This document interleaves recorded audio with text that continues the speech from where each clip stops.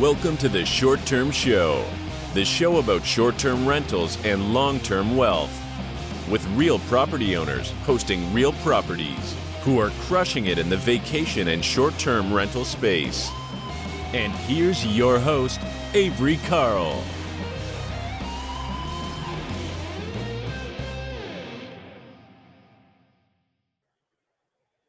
Hey guys, welcome back to the Short Term Show. Today we have one of the smartest investors that I know, Julie McCoy, who has invested across multiple markets, multiple different strategies. Julie, welcome to the show.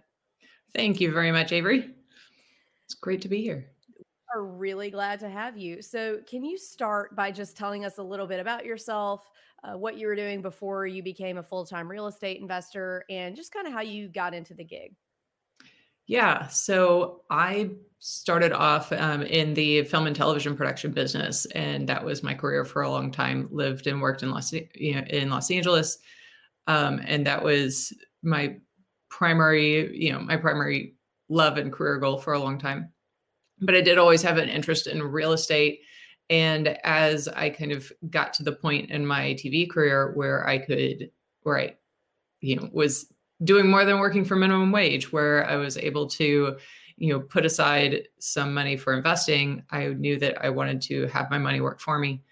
And it gave me the resources that I felt I needed to move forward with real estate investing. And so that was kind of how I got into investing with taking a little extra time that I had on my current job, doing a lot of research and figuring out which niche I wanted to focus on, and moved into short-term rentals from there. I'm probably getting a little ahead of myself, though. That was more about the transition as opposed to the past.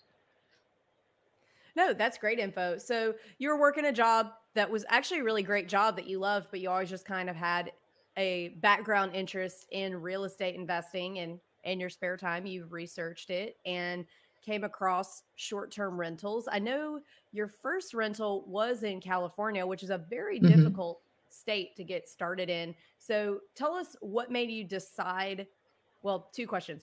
What made you decide to land on short-term rentals? And then how did you choose that market? So it's kind of the same story to answer both those questions. I had been in that phase of looking for which real estate niche was really going to appeal to me. And, everyone talked about long-term rentals and they just weren't exciting enough for me. Like, it seemed like it would take too long to scale. And I couldn't get excited over something that I would buy with the intent of basically never having to do anything to, and having something generic that would make a couple $100 a month. That was not exciting to me. So I'm like, what else is there that can be a little more engaged, that can generate the cash flow? And so that was kind of what I was looking for. And then incidentally, a friend and I were going to take a weekend trip out to Sedona. She had to cancel at the last minute, but I still wanted to leave town, just didn't want to go that far by myself. So I was like, you know what, I'll just take the weekend. I'm going to go up to Sequoia National Park. I haven't been there in a while, and it was great. So I booked an Airbnb up there and took a long weekend, drove up and had a really fantastic weekend and experience with that host. Very pretty setting. And while I was, relaxing in the hot tub at the, at my Airbnb in this gorgeous mountain setting, I was like, this is great. I wonder if I could do this. How much fun would it be to have a short-term rental? And started looking around one of the towns I had driven through. It was a little town called Three Rivers. It's at the south entrance to Sequoia National Park and about 2.5 hours from Los Angeles. And I was thinking how beautiful that town was. I wasn't staying there because all the Airbnbs were too expensive, I felt. And so I went for a more budget-minded place a little further away. But one thing led to another. It was like, well, I wonder how much real estate costs there, and was pleasantly surprised that at the time, at least for California, it seemed quite affordable. So that kind of triggered the journey to discover, is this viable? Started running numbers, looked for a real estate agent. I found an agent there who owned and managed her own short-term rentals, which was important to me. I wanted somebody who knew that side of the business and could be, a resource. And I don't know, probably 3 or maybe 4 weeks later, had my first property under contract, and it was great. It was a wonderful way to learn, and gave me a real opportunity to kind of get my feet wet with, a long distance, a long distance investment, but it was still only a couple of hours from home. So I could go up there on the weekends whenever I wanted. It was a great way to get my feet wet. Awesome. And did you buy any others in that market, or did you branch out? After I had been in that market for, a few months, I guess, maybe 6 months, I was like, this is great. I'm making money. I'm enjoying myself. I want to do more of these, but I wanted a less seasonal market that's very heavy on the summer. Spring and fall are beautiful, but don't get as much tourism, and the winter is pretty dead.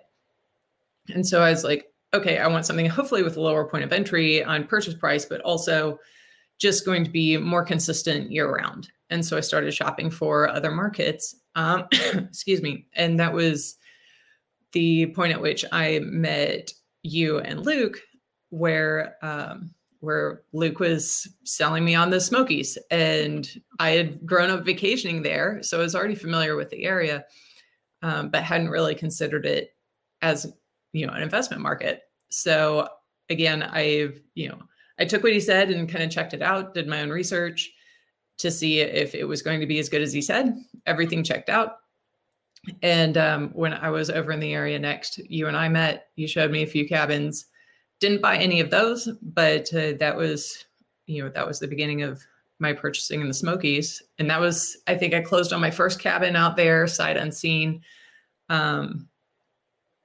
I don't know, maybe it was December of 2017. So it was maybe 8 months after my first purchase. And then after that, it's been all Smokies all day long. Awesome. So now you're in 2 markets. And so now you're, pretty experienced at this point. And what constitutes a good deal to you? And whether that's back then or now, because I know you've been in the game for quite a while. So what used to be a deal is, it's different markets now. So different things constitute a good deal. But what is a good deal to you? A good deal to me, I mean, it's all about the cash flow. That's the number one goal for me. So, depending on the market conditions, the amount of cash flow you're going to get off of a particular property is going to vary, but I'm still looking for something that's going to consistently cash flow. And I also want something that's going to be easy to manage. So that's something where I want the setup to be such that guests should have minimal problems. They should have minimal questions about the property. It shouldn't be hard to find. The road should be reasonably good. So I look for things like that as well, where I don't necessarily want something that's particularly weird that people might not like. I mean, that's a pretty broad brush, but yeah, ultimately, like if it makes sense to me, if it's going to cash flow the way that I want it to, then I'm open to it. Okay, awesome. So a pretty universally appealing property to renters and something that cash flows well. Can you dive a little deeper into what does cash flowing well mean to you in terms of numbers? What are you looking for? I want a minimum of $1,000 a month in cash flow. And then depending on the size of the property and the amount of capital that I'm putting in up front, I may want more. A larger property, I'm going to expect more from. But for a smaller one, I want it to be pulling in, at least $1,000 a month in cash flow most of the time. Now we've got in the Smokies, we have a couple of months of of downtime. January, February is a little slower here. Those months, I'm not necessarily expecting the same, but they should still comfortably carry their expenses, almost always with, some left over, and then the rest of the year. So I should say on average, I want at least $1,000 a month for a smaller property. So a smaller property being like a 1 or 2 bed? Yeah. Yeah. I've got 4 1-bedrooms right now and 1 3-bedroom. And I'm building 2 4-bedrooms that will have indoor swimming pools right now. So those I have much higher expectations for. Of course, of course. I would hope so. Yes. So tell us a little bit about that, because a lot of people, especially the way the market is now, where it's really hot, everything is multiple offers across the country. A lot of people are thinking about building. A lot of people ask about that. So what has been your experience with building so far? Yeah. So there's definitely a lot of pros and a lot of cons.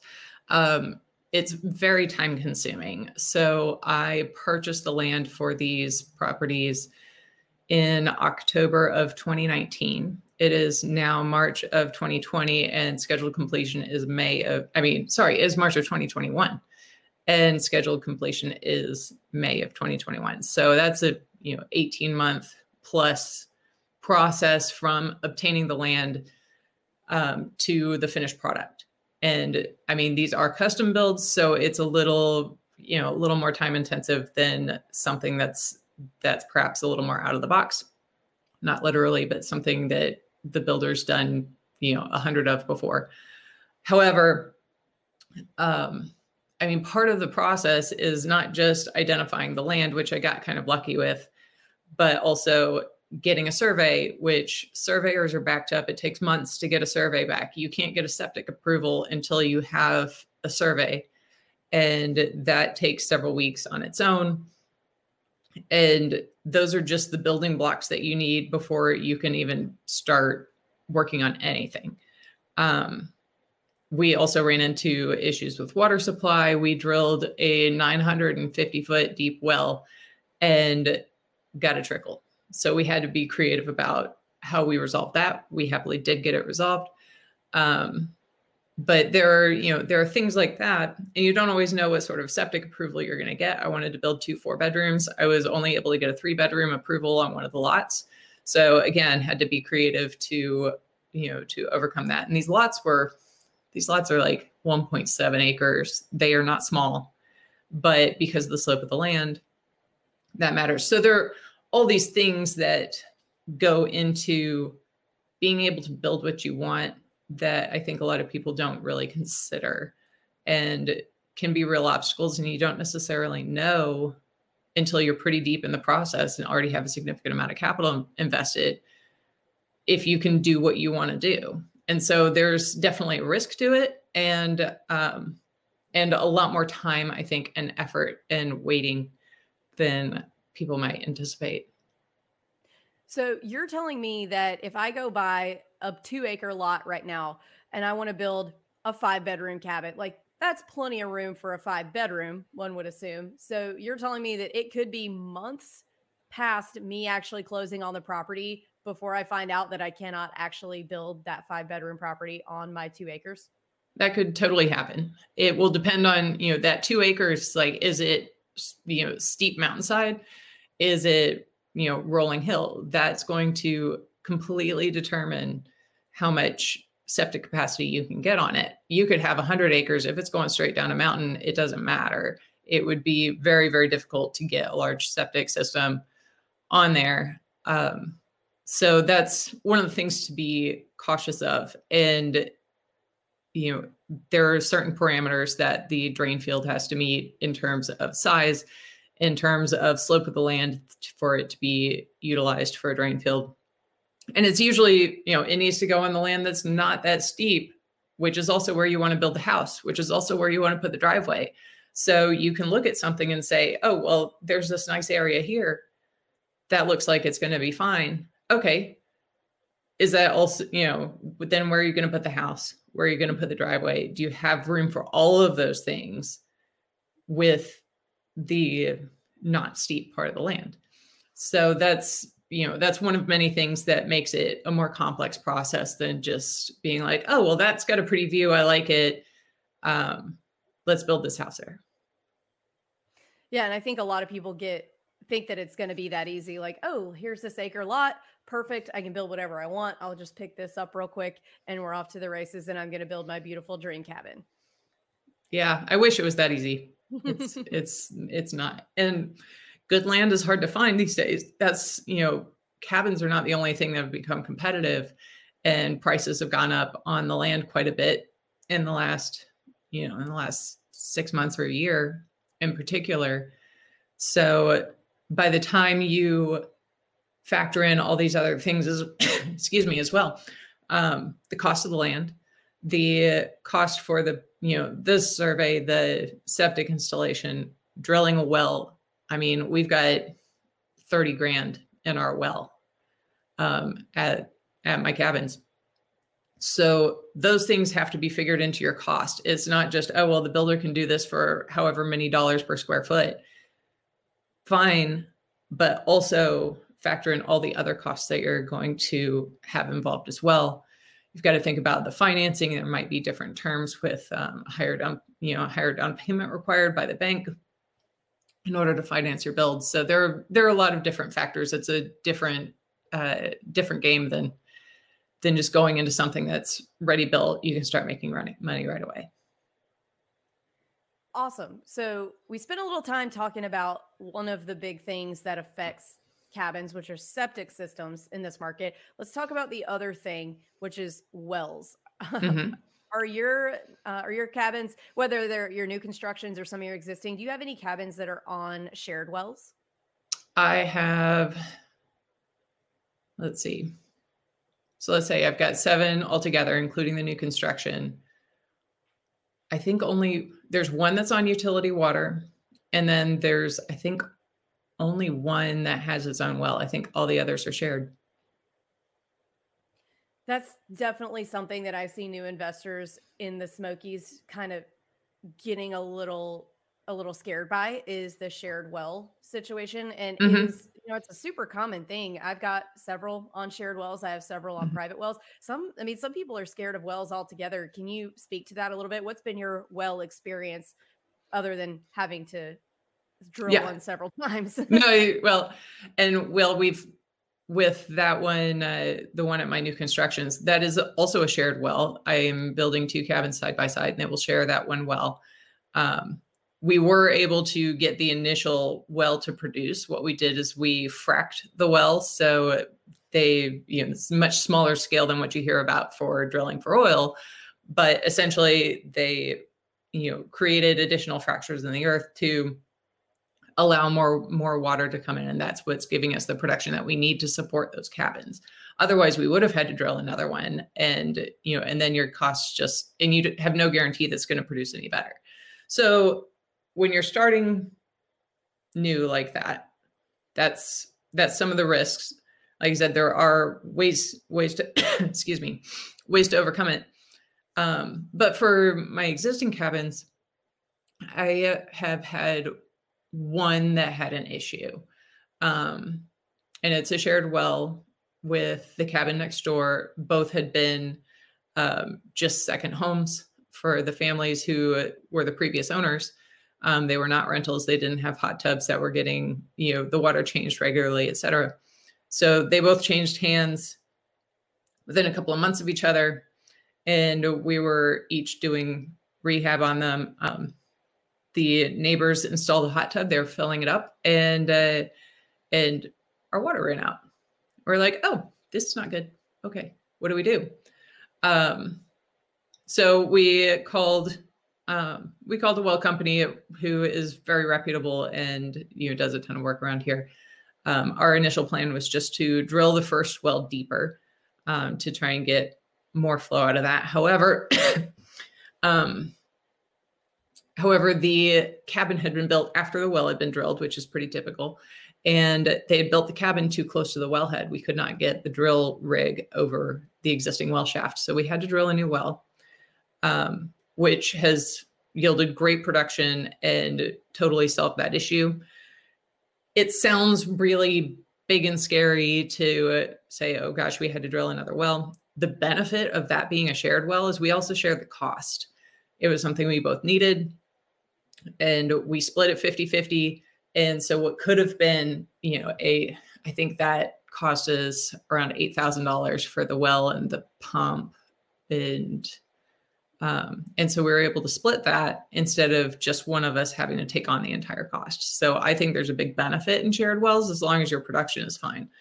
Just have your neighbor's phone number. If there's a problem, like give a call, and it's in everyone's best interest to work those sorts of situations out. Now, so those are a couple of horror stories, but I've got to say on my other cabins, the worst problem that I've had is a breaker got flipped and the well pump wasn't working for a minute. So we flipped the breaker back on and poof, we have water again. So overall, I've had very positive experiences with my wells, but I have also experienced some of the, some of the trials and tribulations. They're all overcomable, and none is necessarily going to make or break the investment.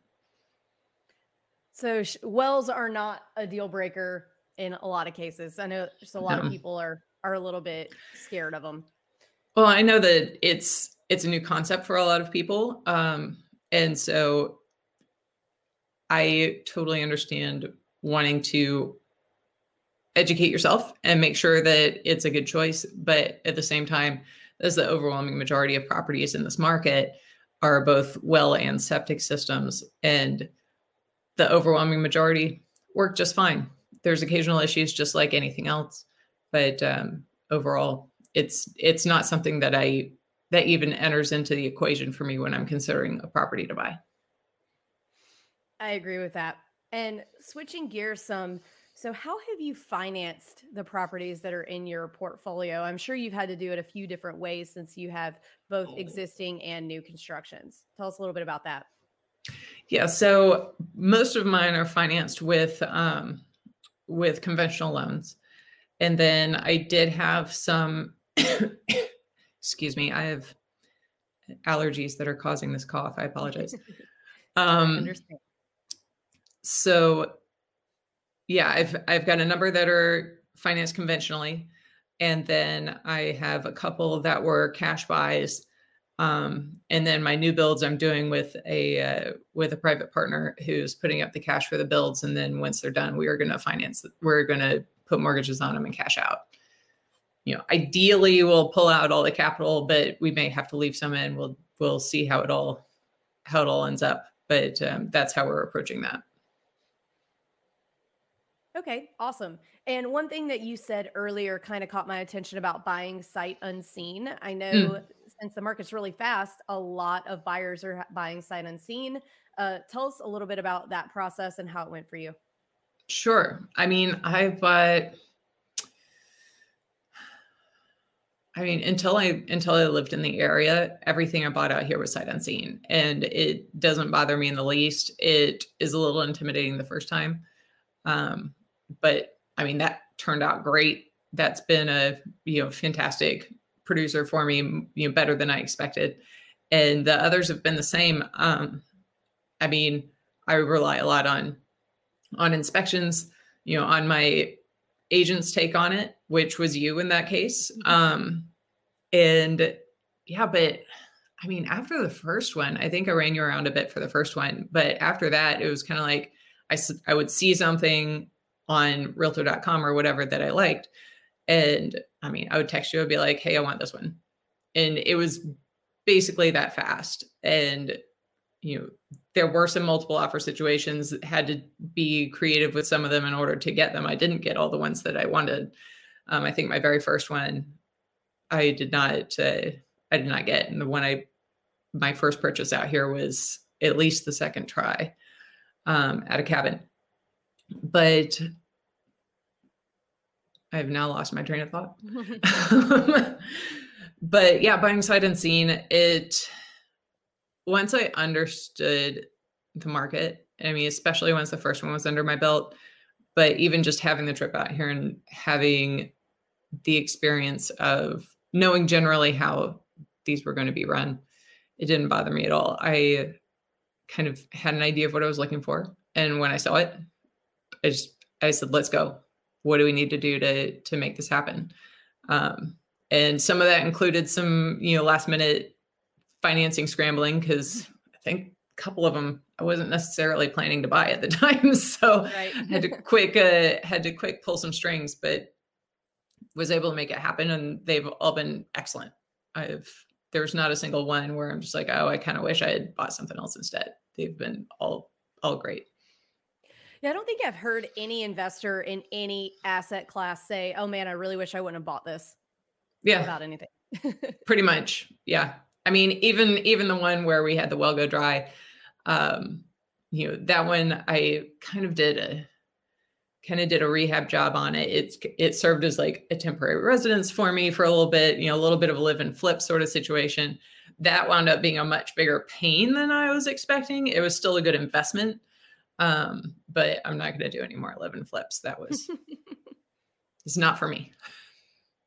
Gotcha. Well, so switching gears yet another time. So you have gotten your real estate license and you're now on board with us at the Short-Term Shop. You are a very high volume agent. So you see a lot of properties, you see a lot of deals go through the pipeline for a lot of clients.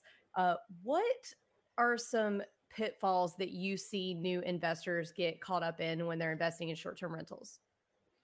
What I see a lot is people want the perfect deal. They want the home run. They want to make sure that their money is going to the best possible use, which is wise in a sense. Like, you certainly want to be thoughtful about your investing and make sure that where you're putting your money is worthwhile place. However, especially in a market as hot as this one, and it's appreciating as fast as this one, there's a lot of missed opportunities caused by analysis paralysis, or by saying, well, I like all of these things, but here's the one thing I don't like about it, and so I want to keep looking. That's certainly your prerogative to do. However, then you've got opportunity cost. You're robbing yourself of the ability to get started and start cash flowing right away. The other thing is, when you're new in this market, there's a lot of you don't know what you don't know. And you're going to learn so much from your first property, regardless of whether it's a phenomenal producer or it's just an average producer. That by taking on a property, learning how to manage it, setting up your systems, interacting with guests, all of these things are going to teach you how to make even better choices the next time. So there's a lot of value in just getting started instead of holding out for the home run or the grand slam. Get the base hit, get started. You're going to learn so much, and it's going to put you in a position to buy a better property the next time than if you had just waited for that same property, because you'll have a much greater knowledge and skill set that you can apply right away to the second one. Yeah. So base hits totally count, guys. You don't have to, it's not a home run or nothing. Base hits count as runs also. So base hits get you runs, not just home runs. So yes, it's really important. Base hits are good. You don't have to, what's the saying, Julie? Don't let the perfect be the enemy of the good. Yes, exactly. And I see a lot of that. And I really do understand the temptation. I can be a spreadsheet nerd myself and really get down and dirty with the numbers. But when it's causing you to say, well, I'm going to sleep on it, or, I'm going to see if a better deal comes along, odds are it's not going to happen. And the property that you're sleeping on, someone else isn't, they're buying it. Exactly. And you just said a very important word in real estate investing, and that is spreadsheet. So let's talk a little bit about that, about the analysis, because I personally see a lot of new investors who get caught up in everything being down to the cent, correct? Or down to the cent. It needs to be $100,000 and 50 cents, or I'm not going to buy it. If it's only 100,000, I can't do it. So can you talk a little bit about, being too specific and needing to be adaptable the way the market is right now, especially, even in a slow market, just with short-term rentals in general? Yeah. Everything is so variable. So the thing that's not going to change is your mortgage payment, but your utility levels will change. Your revenue each month is going to change. Your nightly rates are going to change. So there's no, what all you're doing is tying yourself in knots for no reason if you're going to get too specific about the numbers, because it can and will all change. Some of it's within your control and some of it's not. So get guidelines so that you can do some basic calculations. But if your target is, I want 15% cash on cash and this one's only 14%, then make it be what you want it to be, because so much that's within your control as the manager, and improvements you can choose to make, ways that you can handle it, ways that you price it. There's a lot of things that are within your control to make something perform better. Estimate conservative, and then once you have it, then go for it. See how much you can squeeze out of it, and you will be surprised. I agree 100%. So tell me a little bit about self-management. So you self-manage your properties. What is the difference between a self-managed property and, maybe a property that's on the MLS and it's a 5-bedroom and it says, rental history of 50,000. Can I expect for that to be just what the property will make? Absolutely not. I would be appalled at a 5-bedroom making 50,000. I would say that's some abject mismanagement happening there. I have seen it on the MLS in the Smoky Mountains.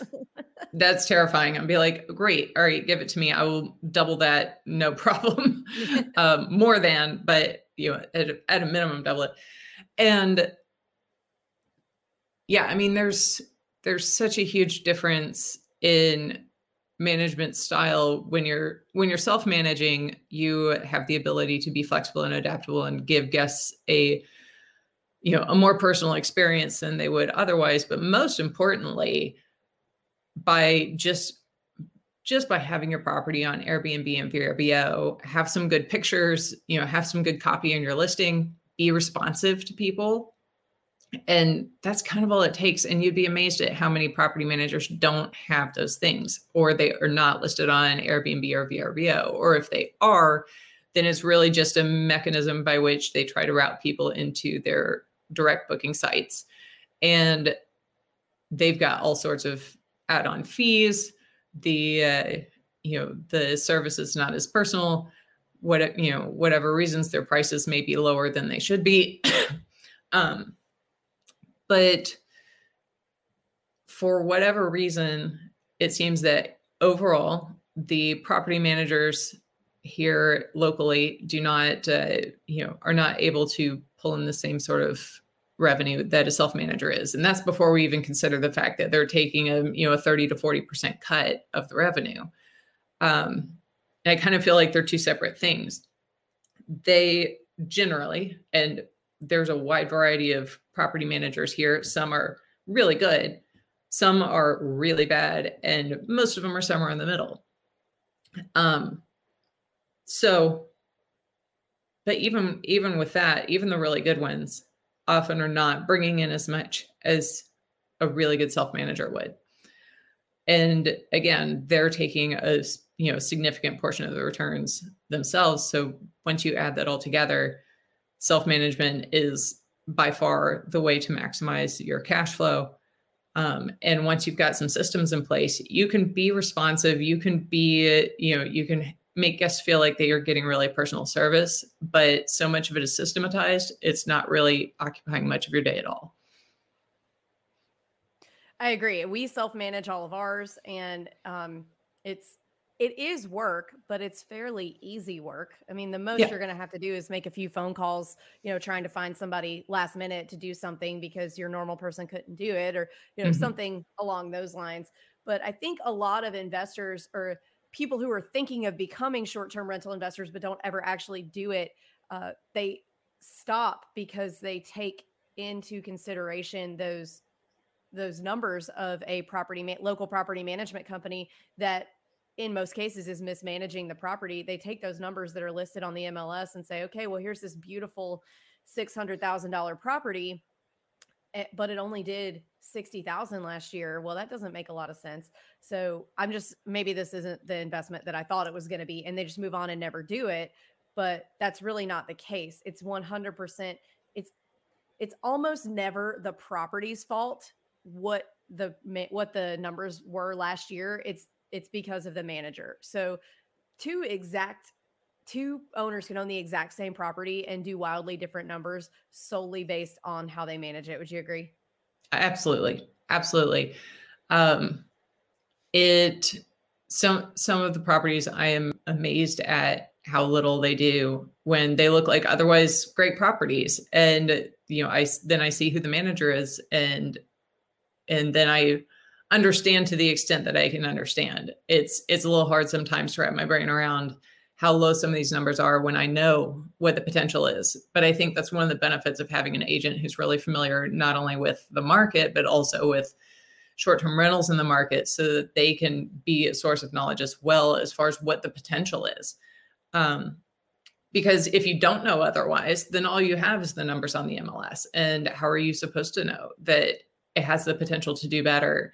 And so that's one of the things that I think is great about the team that you've built, is that so many of us own and manage our own properties.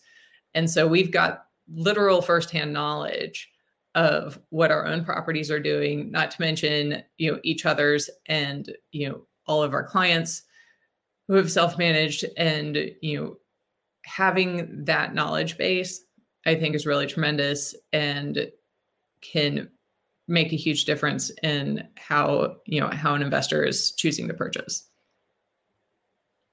Exactly. The team that you build around you when you're investing out of state, wherever that may be, is of the utmost importance. Not all agents are created equal. Just because you found someone on Zillow doesn't mean that they know anything about real estate investing. It just means they're giving Zillow $1,000 a month. So it's really important to ask the right questions when you're hiring an agent or a property manager, if you want to go that route, or, really a lender, anybody that is going to be on your team. You really do have to just ask the right questions and make sure that you're getting what you need from them. Yes. Well, and, we didn't touch on this earlier, but I should also mention that when I started buying out here in the Smokies, I was working 80 hours a week in television in Los Angeles, and I was managing 3 properties over here without a problem. And, occasionally, there would be something that required more than 5 minutes of my time. I was always able to find the time and make whatever needed to happen. But the overwhelming majority of the time, it's just the occasional, messaging of guests, answering questions, things like that can kind of organically fit into my day. And so it sounds really intimidating, but like you said, it's all about your team on the ground, not just your agent and lender and the people helping you to obtain your property, but also, your cleaner, your handyman, the people who are in and on the property all the time and actually doing those things for you. Even though I live in the area now, I'm not at my cabins doing a bunch of stuff all the time. I don't have time for it. I let the system operate just the way I did when I was in Los Angeles. If I need something done, I call the right person to do it. It's not on me. It's on me delegating to the right person. Delegating, that is a very, very key word in really building any kind of a business, whether it's self-managing short-term rentals or, anything. Mm-hmm. Yes. So we're to the last 3 questions of the podcast. Okay. What advice, Julie, would you give 20-year-old Julie? Yeah, that's tough. I feel like overall, I've been pleased with the trajectory of my life, and each phase has had its own adventures, and I don't look back with a ton of regret on much of anything. What advice would I actually give 20-year-old Julie? It would be to have more fun at college, lighten up. Really? Yeah, that's no, seriously. I mean, that's probably one of my only regrets, that I didn't enjoy college more, because I was too caught up in, I think, a lot of the way I was raised and like getting into stuff like that. But yeah, that's something, if I could do over, probably would. Yeah, you went to a pretty big school. I see that USC flag behind you. Mm-hmm. Right on. I won't bring up the 2005 Rose Bowl then. Yeah, I've got another hand gesture for that one. Hook 'em. Okay, so moving on from that. It was just one finger in the other one. Well, okay, so moving on from that before we get too far down that road. So, kind of along the same lines, though, what advice would you give a new investor who's looking to get started today? Get started. I mean, we already talked about the value of base hits. Getting started is definitely the hardest part, but it's also the part that is the most important. So, acknowledge that you don't know what you don't know. It's going to be a learning process, and you do not have to know everything up front. You will not, no matter how much you try. And just be prepared to learn as you go. Be prepared. You don't want to just phone it in, but at the same time, it's better to make the move. You're going to learn so much more by working with your own property, setting up your own systems, and doing the work, as opposed to trying to read about it, trying to talk to other people about it, and so on. You can study until the end of time. You're never going to learn the way that you will once you're actually doing it. So I'd say the most important thing is go ahead and get started. Don't be afraid. That's really, really solid advice. And you really do just kind of have to, there's no better way to learn than by doing. Like I didn't have anybody to teach me on our first few properties, and we just did it and learned as we went. And none of them were a mistake. I still have the first long-term and the first short-term that we bought. So it's been really great. You do just have to kind of pull the trigger and go. Yeah. Just take the leap. Exactly. So very last question. What is your favorite book, or just a book that has impacted your mindset? I find that's a pretty tough question too. I don't have as much time to read recently as I would like. However, I know a lot of people look at Rich Dad Poor Dad as an inspiration for them, and the thing that really kind of kicked off their investment mindset. Interestingly, it didn't have that effect on me. I remember being given that book probably when I was in high school, I guess. I didn't really get it. And my issue was more, I was looking for okay, I understand you want to buy assets to create cash flow. That makes sense. But how? I wanted what is an asset? How do I wrap my brain around this concept and actually make it applicable to daily life? And so Rich Dad Poor Dad didn't really do it for me in that sense. I have a lot more appreciation for it now. But I found Kiyosaki's follow-up book, Cash Flow Quadrant, to be a lot more of the specific, a little more of a roadmap, I guess, to thinking about, the different types of people and how how you operate a business, or if you're just an employee, et cetera. His Cash Flow Quadrant, I think, really brought those concepts to life in a way that was a lot more applicable to me. Awesome. I love Cash Flow Quadrant. I actually listened to that one. I read Rich Dad Poor Dad, but I listened to Cash Flow Quadrant, and same. It's a great one. Same. Yeah, definitely. Cool. Well, Julie, thank you so much for coming on the show. It's very great to have you. How can our guests get a hold of you if you want to be gotten a hold of? Oh, well, no, I can always be reached through the Short Term Shop. My email is julie@theshorttermshop.com. And that's probably the best way to reach me. I'm not terribly active on social media or anything like that. But hit me up to chat about, short-term rental investing. If you're looking for an agent in the Smokies, Avery's got a fantastic team here that I'm glad to be a part of. So awesome. Well, thank you so much, Julie, for coming. Thank you, Avery, for having me. I really appreciate it. Thanks for the, all the knowledge that you've shared with me over the years, has genuinely been life-changing. So I'm glad to pass that on. I'm so happy. Yes. All right. Well, we will catch you next time. All right. Take care.